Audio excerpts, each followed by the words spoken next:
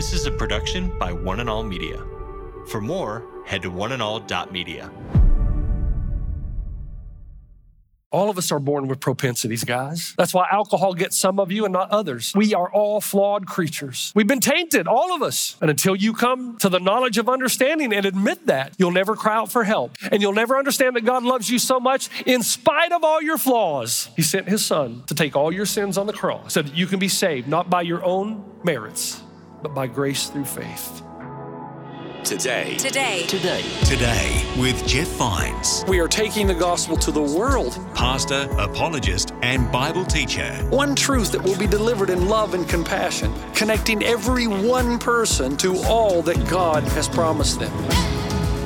You make me wanna dance and sing with every single breath I breathe.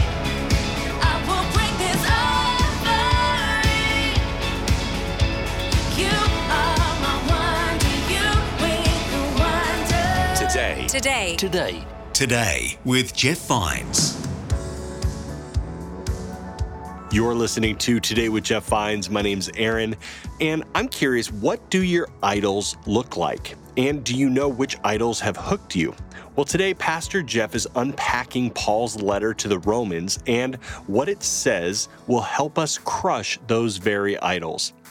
We're partway through this message, and if you missed the first part, don't worry. You can catch up wherever you listen to your podcast. Just search for Today with Jeff Vines on every major podcast platform. Here's Pastor Jeff. He's reading from Romans chapter 1, verse 21.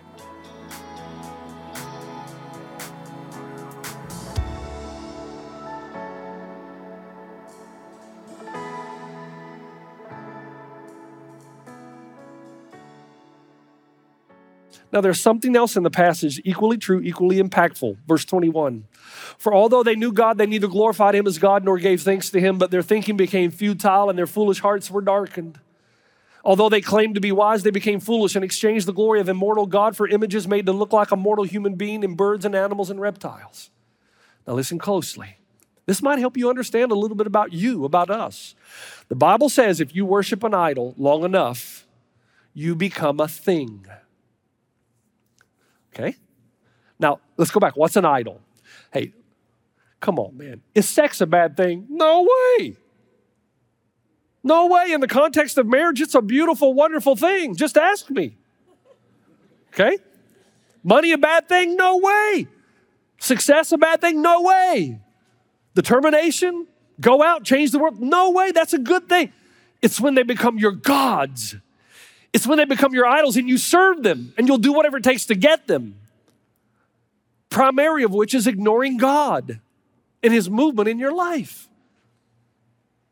If you do that, the Bible says you will become like a stone. Your heart will become numb. You'll become immovable because you'll become like the idol. You'll become hard and blind and powerless as the idol.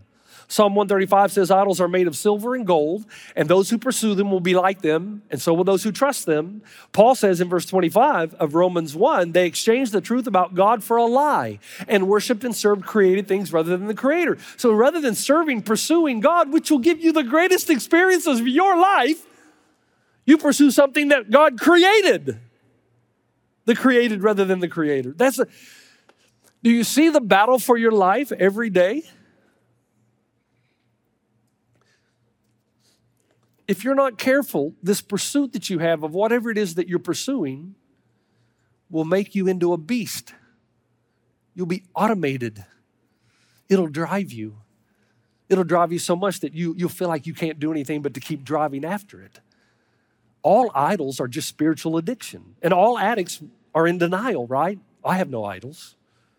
Or somebody will say, yeah, that's pretty important to me. You have no idea how important that really is to you because you don't want to see it. You've got a heart of stone. Alcoholics will tell you, I can control it. Truth is, it's controlling you. Until you come to that conclusion, you won't get help. Until you get help, you won't experience healing. Until you recognize what the idols are of your life and start to kill them, you're never going to live the abundant life. Nope. Now, this line never changes. Saved by grace through faith. You're on your way to heaven. Praise God. But are you going to crawl in? Are you going to run in? I want to tell you a story just quickly. What's really interesting is this word for, because here's what happens. If you chase the idols long enough, remember I said everything God does, he does out of love. Now, isn't it interesting in the first part of the passage, we read the wrath of God is coming now. Well, how is God's wrath being shown now? When he loves you and you go through roadblock after roadblock after roadblock, he gives you over to it and lets it destroy you so that you'll come to the end of yourself. The interesting word is epithumia, translated desire. It's the word from which we get our word epicenter. So if you pursue something long enough, God will hand you over. The conviction will stop, the guilt will stop, and he lets you just have it in order that you might see how futile it really is. Quick story. I got to be careful here, okay? So give a little grace to your pastor. I know a woman, the most important thing in her life was to have a good family, that her family would appear to be strong, healthy, solid family. That was the pride of her life. When she was younger, she made a decision to marry a man, and her father, who loved her very much, took her aside and said, if you marry this man, your life is not going to turn out the way you wanted. Well, that ignited something in her because now she set about to prove to her father he was wrong. She marries this man. It's a disaster. And she knows within 2 years it's a disaster, but she has to keep the appearances up that her family is solid and good and intact.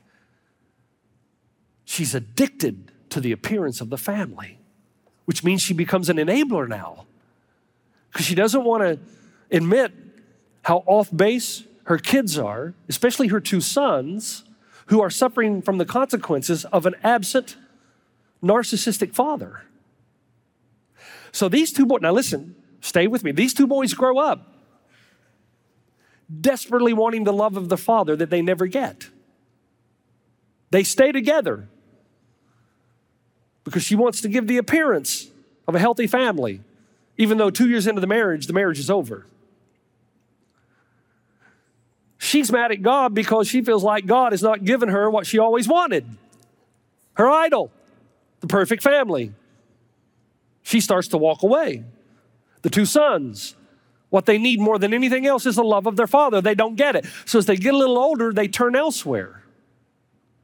All they want is the love of a man, an older man. So 2 older men see this, who have also been wounded by their fathers. No, I'm not saying this is always the case. I just want you to hear me on this story, okay? They're desperate. These 2 older men pay attention to these 2 younger men. These younger men are looking for someone to offer them security and hope and acceptance. The 2 older men give it to them. It's not about the sex. It's about acceptance and love, appreciation. So both young men enter into a gay relationship. They desperately want love from an older man. The mother walks away because God's let her down, and the dominoes start falling. Remember the Bible says the sins of one generation visited on the next? That doesn't mean that God's out to get you. It just simply means once you make a bad decision in a family, it goes on and on. Listen, please follow me here. Please listen. Don't shut me out. Just for a sec, listen. Do you understand that the Bible tells us there's a God who loves us so much that he's willing to even hand us over to our idols so that we can come to the end, the futility, in hopes that we'd turn back to him? See, if love becomes your idol, you'll do whatever you can to get it. If sex becomes your idol, you'll do whatever you can to get it. Money, you'll do whatever you can to get it. Even violate principles that you know. Remember what we said in the beginning? You know right and wrong. But if you deny it long enough, darkness sets in. God gives you over to it. in hopes the futility will bring salvation. Now, folks, I don't talk about this often, but we're in Romans 1. And if I don't talk about it here, you're going to think that I'm avoiding it, and I'm not. Because the Bible then tells us in verse 26, because of this, God gave them over to shameful lusts. Even their women exchanged natural sexual relationships for unnatural ones. In the same way, the men also abandoned natural relations with women and were inflamed with lust for one another. Men committed shameful acts with other men and received in themselves the due penalty of their error. Now, what is the due penalty of their error? Man, it ticked me off when people said back in the 80s, well, gay people got AIDS, God gave them AIDS. No, the due penalty of their error is frustration that their idols aren't fulfilling what they think it's going to fill. It's cause and effect, which means you and I should look at people who are different from us with love. I mean, think about it. Not with, hey, I'm better than you. We're going to talk about that next week. Hey, I am better than you. Got it. No, it's like this. Man, I'm with you, brother, sister, because I got my own idols that I've turned to, and they're futile too. So I look at you with compassion. The LGBTQ and so forth community, one of their main slogans is love is love. Love is love. And basically what they're saying is the Bible is all about loving each other, so what's the problem? Here's the problem. Sex and love are not the same thing. If sex and love were the same thing, then rape would be love. Underage sex would be love. Bestiality would be love. Prostitution would be love. Sex and love are not the same thing. Recently, Pete Buttigieg said this. He said, the thing that I wish the Mike Pences of the world would understand, that if you have a problem with who I am, your problem is not with me, your problem, sir, is with my Creator. Now, do you hear what he's saying? He's saying God made me like this. Can I say something to you? God made me to want to sleep with as many women as I can. Does that mean that I do?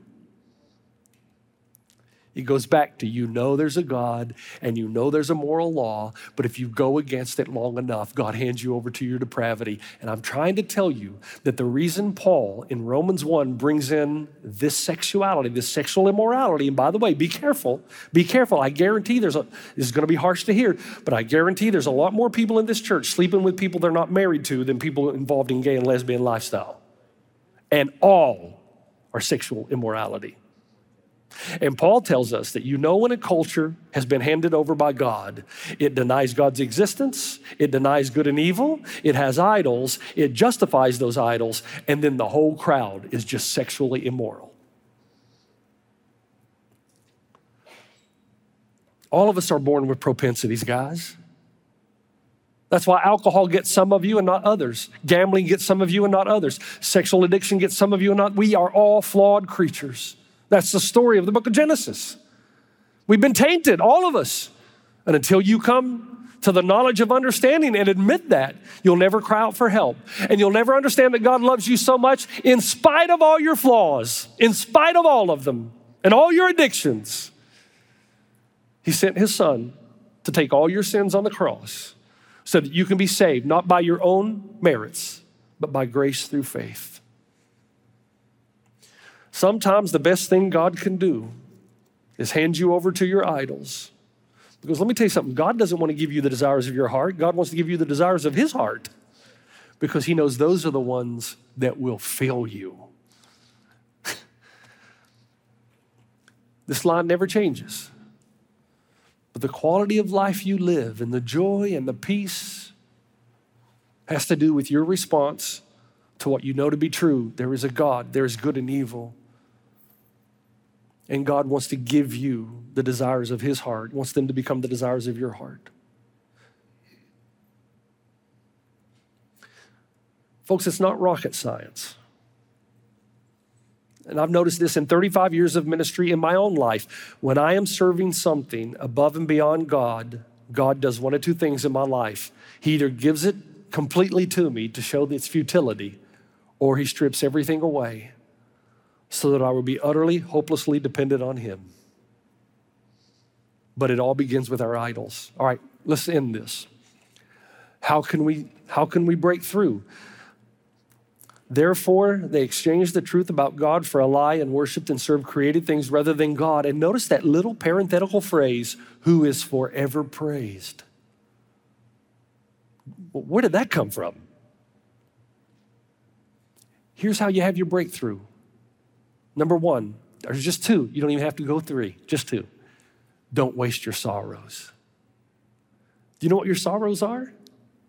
God's attempt to get your attention. You've lost something you think you can't live without.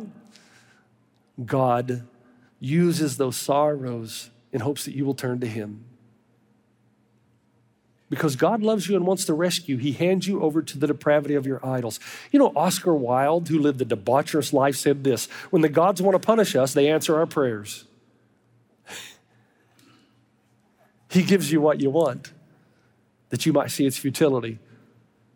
The Greek word give over or hand over, do you know it's a word that means surrender to your enemy? So whatever the uber desires of your heart, whatever they are other than God, that's your real enemy because it's telling you that it's going to bring you life. In reality, it's going to bring you death. Make good use of your sorrow. Have you fought bankruptcy? Then see the futility of money. If you place your entire hope in money, what if you lose it all? Is that a bad thing? What happens when a whole generation of Americans engage in what is called free sex in the 60s and 70s?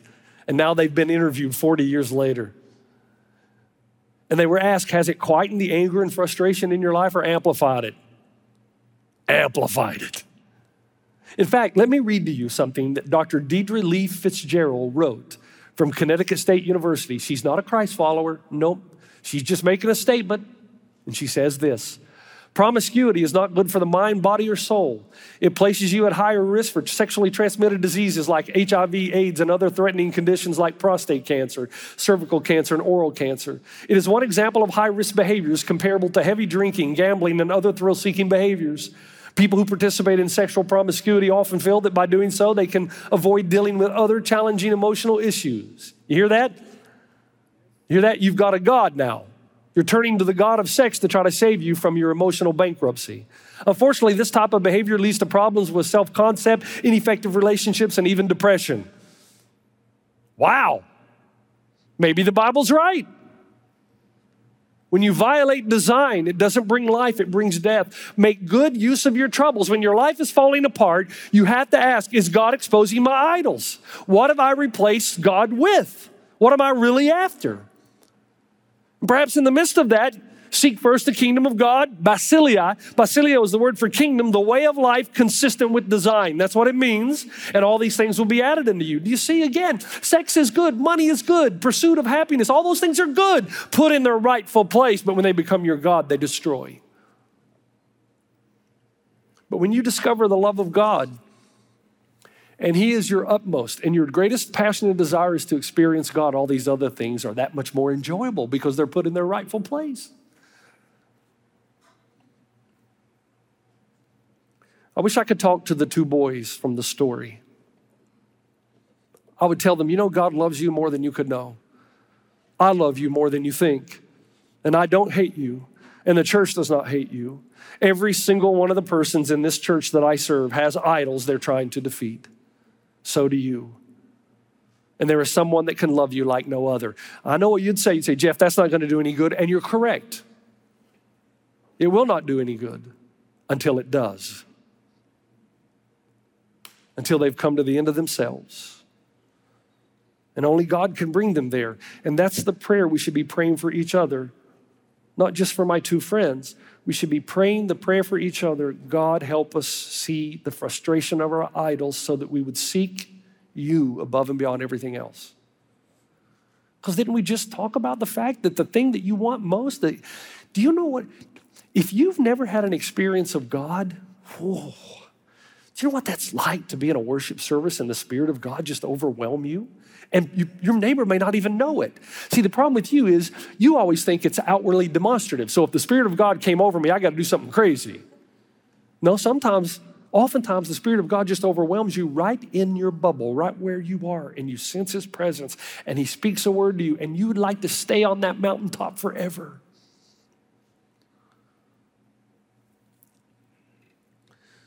If you want a move of God in your life, take advantage of your sorrows.